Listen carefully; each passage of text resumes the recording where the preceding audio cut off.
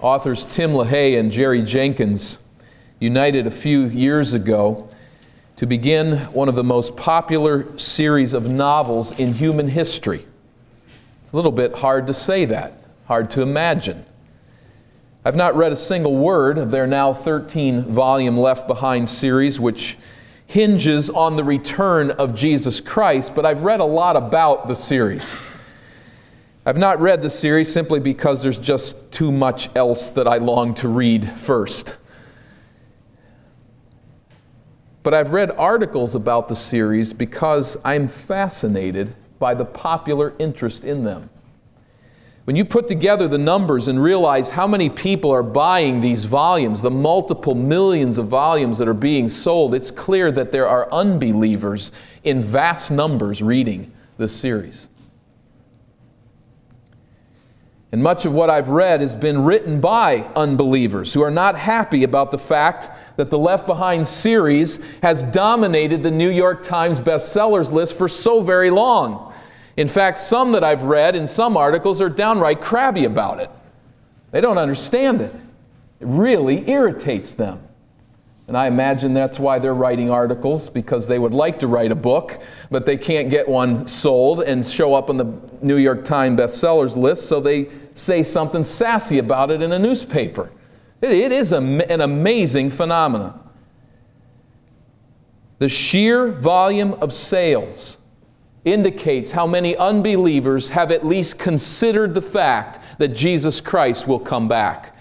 And you add to that great number the number who have just read the phrases and the titles and the blurbs on these bestseller lists. Many people in our culture in recent days have considered the return of Jesus Christ. It is amazing, a wonder, that the return of Jesus Christ to earth is a hot topic. It has been, of course, a hot topic among God's people for over 2 millennia. Among believers, the debate rages as to when Christ will return, or if He has already returned, a view that is gaining in popularity as we meet here today, or how His return will relate to His millennial reign. But despite this great debate, I don't know that there is a song, by the way, that we can sing about the return of Christ with which everyone would agree. It is a place of great debate and great confusion among God's people as to all of the details concerning the return of Christ. But with all of that debate, is there not in the heart of God's people a desire that Jesus Christ will return? We long for that as genuine believers. Why is that? Why is it that we want Jesus to return? Is it fear? I want Jesus to return so that I don't have to face death. I think there's much more to it than that in the heart of a genuine believer. Is the reason merely relational? I want to meet Jesus sooner than I would if I had to wait for death or something of the like. I think there's more to it than that, though that certainly is a great and powerful motivation, one that we sung of here earlier today. I long to see Jesus. Why would I not want to see Him today as opposed to some distant date in the future? There's more to it than that. This is my own thinking, and perhaps you would differ with it. But I really think that the primary reason is because we are kingdom creatures. We are at the core of our being kingdom creatures. God made us in His image. We were created to live as God's chosen people, in God's chosen place, under God's sovereign rule. We are kingdom creatures. At the core of our being, then, God's people long to be ruled by Jesus Christ on this planet. This desire is in our souls, and nothing will be right until that hope is realized. And Jesus is not on this planet, is He? Until He is, there will be this yearning for consummation, for that time when Jesus dwells among us and rules over us here. And that is precisely what Jesus continued to say that He would do. And He will. But in the meantime, we find ourselves awaiting this consummation with hope. And Jesus instructs us in Luke chapter 17 concerning His kingdom as it pertains then to both His first coming and His second coming. We have a longing for kingdom. We have a longing as God's genuine people for the consummation of that kingdom, but we realize that that Christ has come twice. He has been here in the past and He will come again. How do we understand His coming and His kingdom? This passage before us will not answer all of those questions, nor will those questions all be answered in this lifetime, I am sure, as we grapple with Scripture. But Jesus does instruct us here how to understand His two comings and the relationship to the kingdom of God. With all that we learn from Jesus concerning these two aspects of the kingdom, His instructions certainly do this. They warn us not to be left behind. They warn us with the fact that as Jesus comes, it is a time of separation. There are those who come to Him and leave with Him or join with Him, and there are those who reject Him and face judgment. We find this teaching very clearly marked out for us in Luke chapter 17, beginning at verse 20, where the kingdom of God and Christ's first coming is the consideration in these in verses 20 and 21. It's important here to note, as we do in verse 20, that Jesus converses here with the Pharisees. Think first coming, think kingdom of God, and think Pharisees. That's the context. Verse 20, once having been asked by the Pharisees when the kingdom of God would come, Jesus replied, "The kingdom of God does not come with careful observation, nor will people say, 'Here it is,' or 'There it is,' because the kingdom of God is among you." It is important to note that He speaks to the Pharisees. They expected what? They expected a cataclysmic, apocalyptic appearance of Messiah. And for good reason. The Old Testament prophesied that that is how Messiah would come. He would come in great glory. He would come to rule the earth. He would come to put down His enemies. And the Pharisees say, "So Jesus, when will this messianic kingdom arrive?" It's clear to them, I think at this point, that Jesus is presenting Himself as Messiah. He certainly has not come in great glory. So when will this kingdom come? They say to Jesus. They're anxiously seeking these signs. Jesus corrects their thinking here when He says the kingdom of God does not come with careful observation. If you write in your Bible, and please do, cross out the word "your." There is a little bit of an interpretive tip of the hand there that is not needed because the word "your" is not in the original text. It's not in the Greek text. The kingdom of God does not come with careful observation. In other words, do not look for cataclysmic signs indicating the arrival of the Messiah. That's not what you're to be looking for. The translation "your" would indicate that there was some sort of ritual that the Pharisees needed to perform for the kingdom to come. I don't think that's the idea at all. Again, "your" is not in the original text. So the idea is, don't be looking to the sky for this cataclysmic, unbelievable symbol of the coming of Messiah. Verse 21, in fact, when people say, "Here it is," or "There it is," don't really believe them, because that's not how it's going to come. In fact, people won't say that because the kingdom of God is among you. Now He's, as we say, messing with the Pharisees here a bit. There's no question about that. And what He's saying is, do not investigate tips running all over Palestine looking for the next claim that the kingdom has arrived. Why? Because it is among you. We have here the translation "within you." And in my Bible, I've crossed that out and put the word among. And let me give you a little explanation why, because so much hinges on this participle.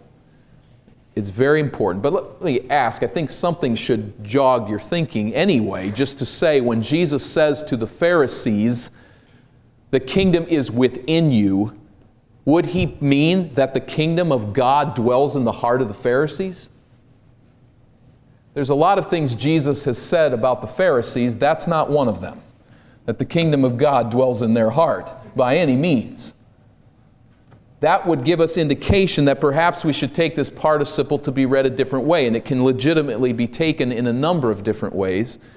But I don't think he's saying that the kingdom of God dwells in your heart. For that matter, Jesus consistently presented the kingdom of God as something you enter, not as something that enters you. So the idea that the kingdom of God resides within the heart of the Pharisees is just flat wrong. The participle can be translated among, and that yields a much better idea. I think Jesus is saying in a veiled way, I am the Messiah, follow me. The kingdom of God is right in front of you. Open your eyes. If you will, go back to chapter 11 and verse 20. Chapter 11 of Luke and verse 20. I'll read actually at verse 19 where Jesus is in the midst of defending his ministry to those who are attacking him. And he talks about how illogical is their thinking. Verse 19 of Luke 11. Now if I drive out demons by Beelzebub, by whom do your followers drive them out? So then they will be your judges. But if I drive out demons by the finger of God, then the kingdom of God has come to you. It has come. And all of the miracles of Jesus indicate this very point. The kingdom of God is among you. You are looking at the King. The chosen people of God were in God's chosen place, and the King was with them. The kingdom is among you. Now that's a brand new concept for the Pharisees along a number of lines. But Jesus has been preparing them for this concept and preparing His people for this concept. You remember Luke chapter 13. As we talked about the mysteries of the kingdom, Jesus reveals these mysteries. That is, God has not said this to you in the Old Testament. Prophets have not indicated this idea. But here is a new revelatory insight. The kingdom of God will come like a mustard seed growing into a great tree, like yeast in a lump of dough filling it. That is, you've never thought of this before because the Old Testament has not given you this idea, but the kingdom of God will be something that comes quietly and will expand slowly. So Jesus is reorienting the whole concept of the kingdom for people as He teaches. Jesus is now here informing the Pharisees of an aspect of God's kingdom they could never have anticipated. That the kingdom of God is among you. The kingdom of God had come with an infant child born in Bethlehem. Messiah stood before them. What's the point? The point is they need to respond to what they see, not to look to the sky for something greater. The kingdom had dawned, and it was time to walk into the light lest they be left behind and miss the grace of God. This is chapter 12 all over again. Be warned. I am the Messiah. Respond to me. That is really all the Pharisees need to know about the kingdom of God. If they are not going to receive the King, then a discussion about the kingdom of God is folly. Why discuss the signs? Why discuss the future if they're going to reject the King who stands in front of them? It's right there among them in the person of Jesus. But there was much, and there is much more to the kingdom of God than that, isn't there? Just Jesus standing before the Pharisees at this time. The kingdom of God and Christ's second coming is the topic of the verses now that follow. And you'll notice that the audience changes. Jesus, talking to the Pharisees, says, "I am the king, receive me." But now Jesus begins to speak to his disciples, and he has something else to say, much more to say, as he speaks of the second coming. We see instructions, first of all, concerning the near future, and then he will talk to them about the more distant future. But first of all, in the near future, he says, verse 22, to the disciples, "The time is coming when you will long to see one of the days of the Son of Man, but you will not see it." Jesus is saying here, I don't believe, and I've understood it this way in the past, it might read this way naturally, but he's not saying you're going to become nostalgic about the good old days when I was here. I don't think that's what Jesus is saying here, but rather is saying, understood in context, that the rule of Christ on earth, His second coming, will be something you long for. Now that says something to these disciples, doesn't it? Because as far as they're concerned, it is here, it's on its way, it's being established. It's got to only be a short matter of time that the kingdom is established with Jesus recognized as the King of Israel. Look at what's happening. There's thousands and thousands of people gathering around Jesus everywhere that he goes as they listen to him speak and watch him perform miracles. Jesus says, I want to prepare you for this. There's going to be a day when you long for my return. Be prepared for that day. They don't understand that. They don't know what it means, but in only a matter of months they will. Now, says Jesus, I want you, as you wait for this return, not to chase after rumors. Verse 23. Men will tell you, here he is, or there he is. Do not go running off after them. For, why should you not go running after these rumors? Verse 24. For the Son of Man in his day will be like the lightning, which flashes and lights up the sky from one end to the other. Instruction seems fairly straightforward, doesn't it? I mean, put yourself in the disciples' place. Can you imagine? In a few short weeks, Jesus will be gone. They love Jesus. They have walked with Jesus. They have longed for His coming. He's going to be killed. He's going to rise from the dead. He's going to ascend into heaven. In a few short months, they will find themselves longing for His return, and they'll be out in the field. They'll be fishing from the boat. They'll be eating dinner with their family, and they'll hear the report, Jesus is in Galilee. Let's go. What would you do? I think your love for Jesus would naturally say, let's go find Him. Jesus says, don't do that. You have to understand about the second coming. When these rumors come and people tell you that I'm in Galilee or I'm down in Judea or I'm over at the Jordan, don't believe it. Because when I come, everyone will see it. Did you hear that in the music this morning? All eyes shall see. In the sky, there will be a sign, an evidence that Jesus has come. You will not need to chase rumors. He will not come back and hide in a corner. When Jesus comes again, everyone will know it.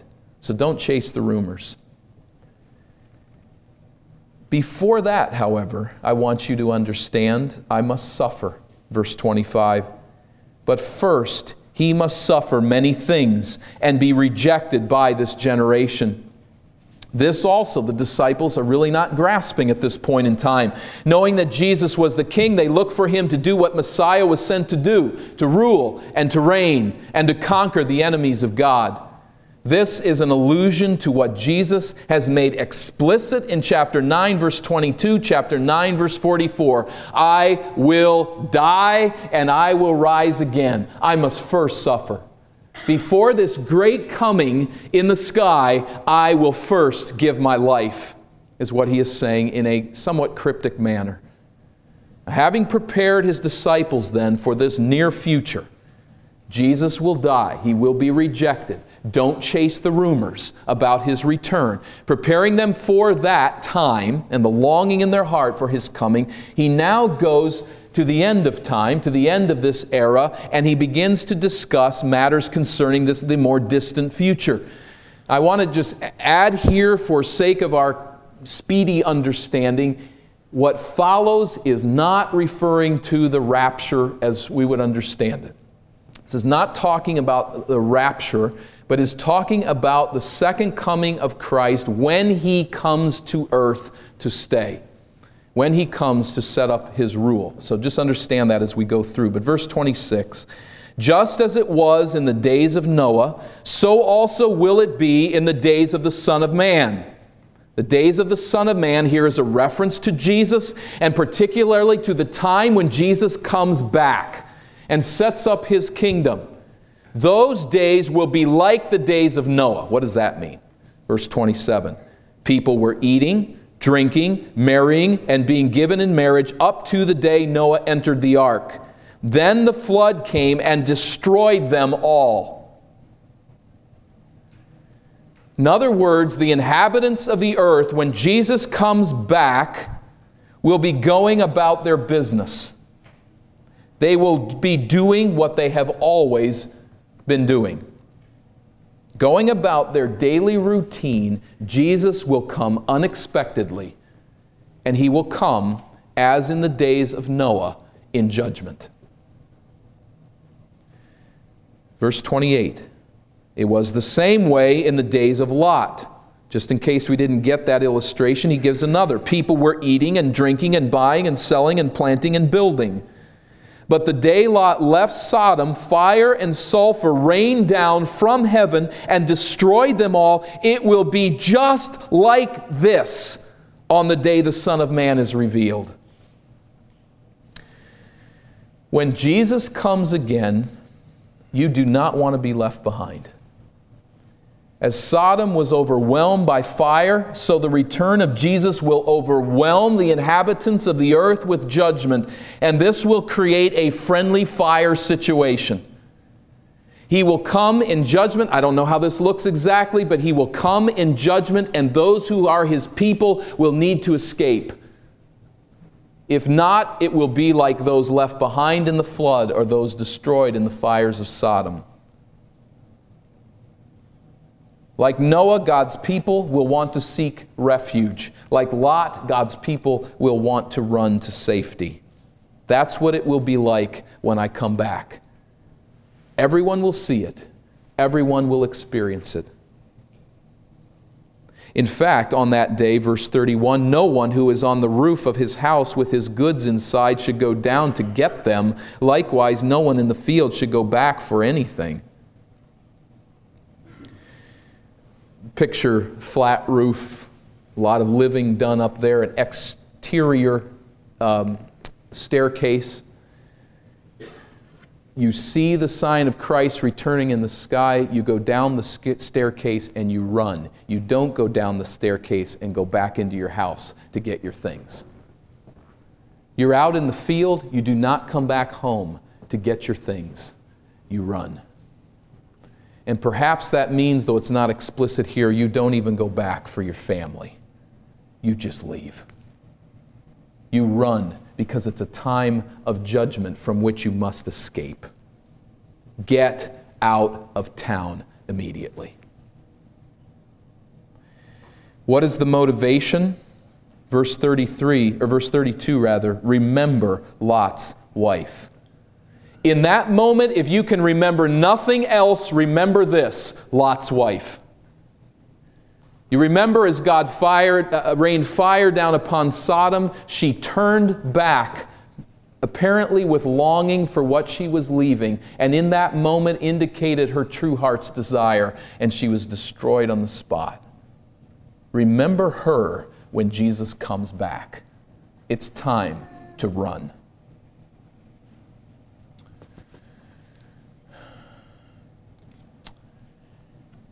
By way of principle, verse 33, Jesus says, whoever tries to keep his life will lose it, and whoever loses his life will preserve it. It seems to me that this means two things. If we can stretch it this far, I think it can be taken very literally. If you come back trying to gather your things and gather your people and get everything in order, it will be too late and you will be destroyed. But if you leave town immediately, you will find rescue. But I think we can also take this figuratively, in a spiritual sense. The people who go back for their material possessions evidence that they are in love with this world, and their delay will be their end. Let go of the things of this life. Let go of all things but Christ, and you'll live. Hold on to the idols of this world, and you will perish. Jesus gets very specific here at verse 34. I tell you, on that day, 2 people will be in one bed.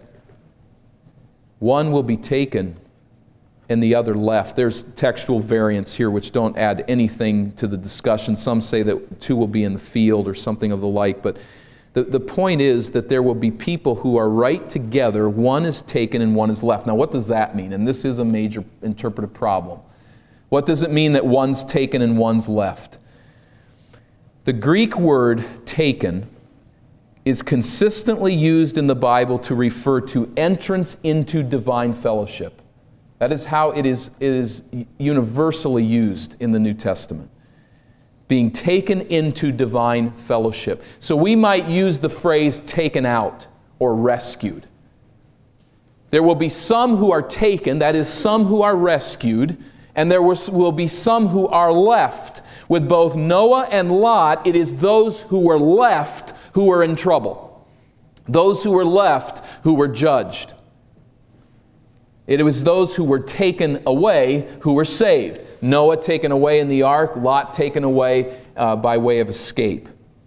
And that is the way the left is used also in chapter 13 and verse 35. But for however we understand it, this is pretty clear.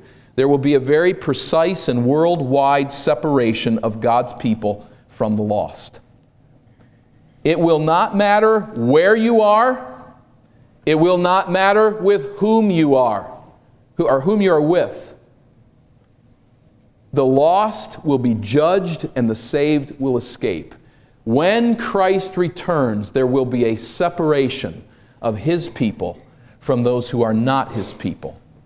And in that moment, you want to do nothing that will leave you behind. You want to do everything that will lead you to escape. The disciples ask, "Where, Lord? Where will this horrible judgment fall? Where will this need of escape fall? Are we talking Galilee? Are we talking Judea? Where? Jesus cryptically says, where there is a dead body, there the vultures will gather. That wasn't intended to make anyone feel well. That's a horrible picture. But I think what Jesus is saying is wherever the lost reject Christ, there will be bodies fallen on the earth and vultures gathered. In other words, we're not talking about where, because we're talking about earth. Now, he could have said that, and I could be wrong in my interpretation. It's obviously a very difficult phrase to interpret, but I think that is his idea. Where will this judgment fall? Deflecting the question, he says, wherever the corpses drop, the vultures will gather. Messiah's judgment will fall on the unprepared. Don't be unprepared. Don't be left behind. Don't miss the rescue. I don't know what this means. Run from what? All over the earth, the coming of Christ is seen, and by simply delaying to go back into your home to pick up your things, you're destroyed, and I don't understand that. Perhaps the day will, and I guess will, reveal the answer to what this means. Will there be some sort of call of Christ for His people to go one direction, and for everyone else to just stay where they are? How will that work on a round globe? I have no idea. All that His disciples needed to know in Jesus' thinking, all that His future disciples will need to know in His thinking is this: when He comes, go to Him. When He comes, it's like the day of the flood. Run to safety in the arms of Jesus. When He comes, it will be like the day of Lot. Don't turn back and look at Sodom. Leave. So the kingdom came quietly with the coming of Christ, His first coming. And I think that some of those blessings of the kingdom of God came to bear in the lives of God's people in consequence of that first coming. The King had come. The Spirit had been poured out on God's people. Forgiveness of sin had been provided. Jesus continues to reign from heaven's throne over His people today. And this is why the preaching of the Apostle Paul could be characterized as this: the preaching of the kingdom of God. The kingdom of God had dawned quietly. It had come in the person of the Lord Jesus Christ. But the great cataclysmic apocalyptic day of Messiah prophesied in the Old Testament will also come. The kingdom of God awaits its consummation. It is a future entity. At His first coming, Jesus came quietly and He died humbly, miserably. But at His second coming, He will return in power and glory, and He will destroy those who reject Him. And we need to ask, in this culture particularly, and at this time, is that the Jesus you know? A Jesus who will come to destroy sinners.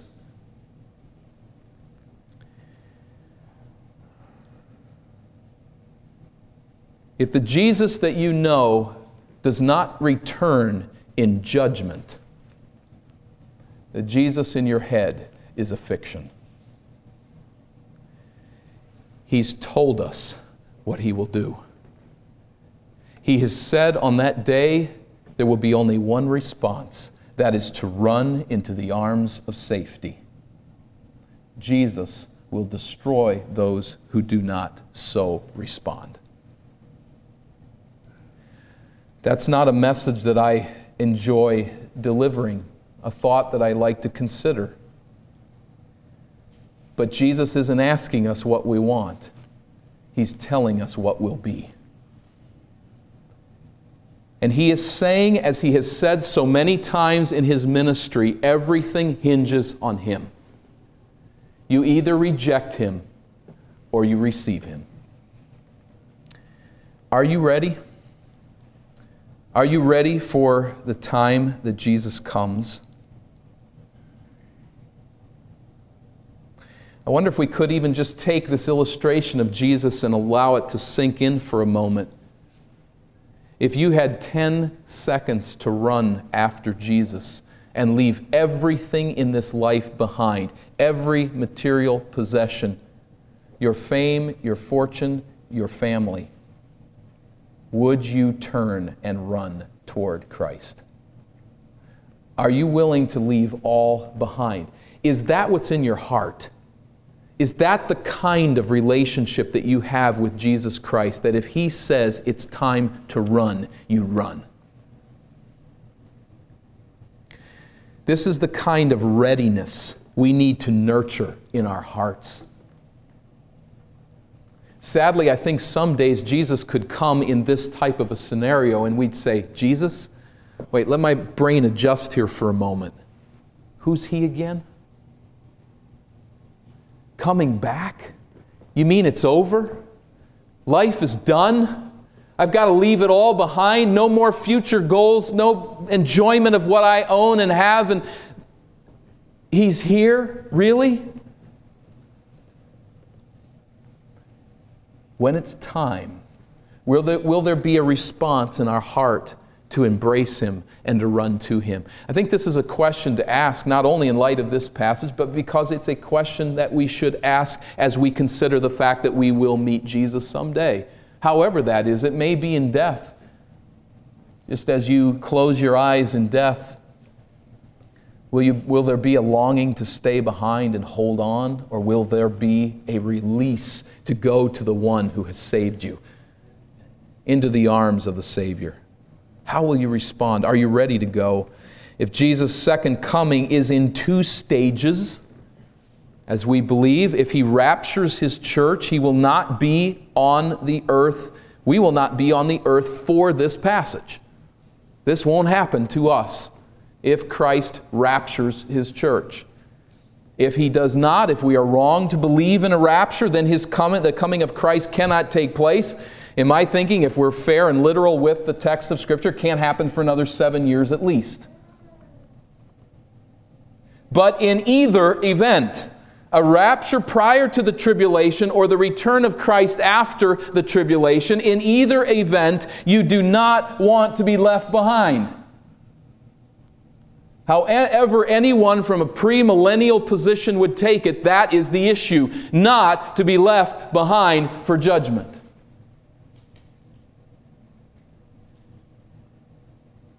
Are you sure that you will not be left behind? We need to stay prepared, which is why I read earlier that passage from Titus. Let me just read it again, and I'd like you to think of it differently and fill it up with more detail on the basis of this text before us. Titus chapter 2 and verse 11. For the grace of God that brings salvation has appeared to all men. It teaches us to say no to ungodliness and worldly passions, and to live self-controlled, upright, and godly lives in this present age, while we wait for the blessed hope, the glorious appearing of our great God and Savior, Jesus Christ, who gave Himself for us to redeem us from all wickedness, and to purify for Himself a people that are His very own, eager to do what is good. Are you ready for Christ? Is your heart moving toward Him? Do you long for His return? Do you want to be with Him? It will change the way you live, because He's truly coming. And when He comes back, those who are His will be rescued, and those who are not will be left to their rejection and to its consequence, destruction. If you're not ready today, and you know you're not ready, I implore you to get ready now. Because Jesus is coming, and His next coming will separate the saved from the lost. Throw yourself now upon the mercy of God, because you don't want to be left behind. You come into the arms of a Savior who will provide the forgiveness of your sin and will lead you in rescue out of this fallen world before it is judged. That's where you want to be.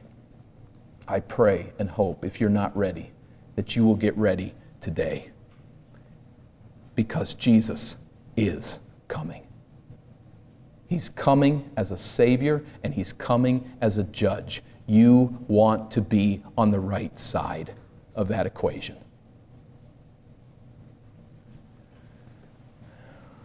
Let's bow for prayer.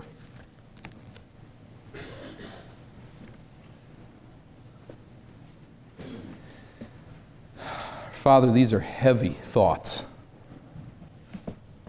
And I pray that You'd rebuke anyone who doesn't think that they are. God, forgive us if we would take flippantly the coming judgment.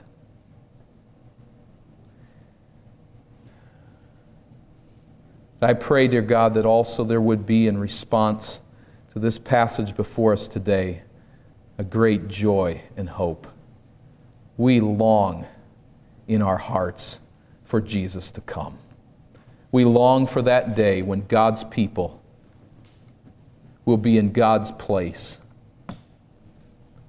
and will be ruled by His sovereign hand here on earth. Hasten that day, I pray, dear God. I ask, Lord, that You will work in the heart of anyone who's not prepared.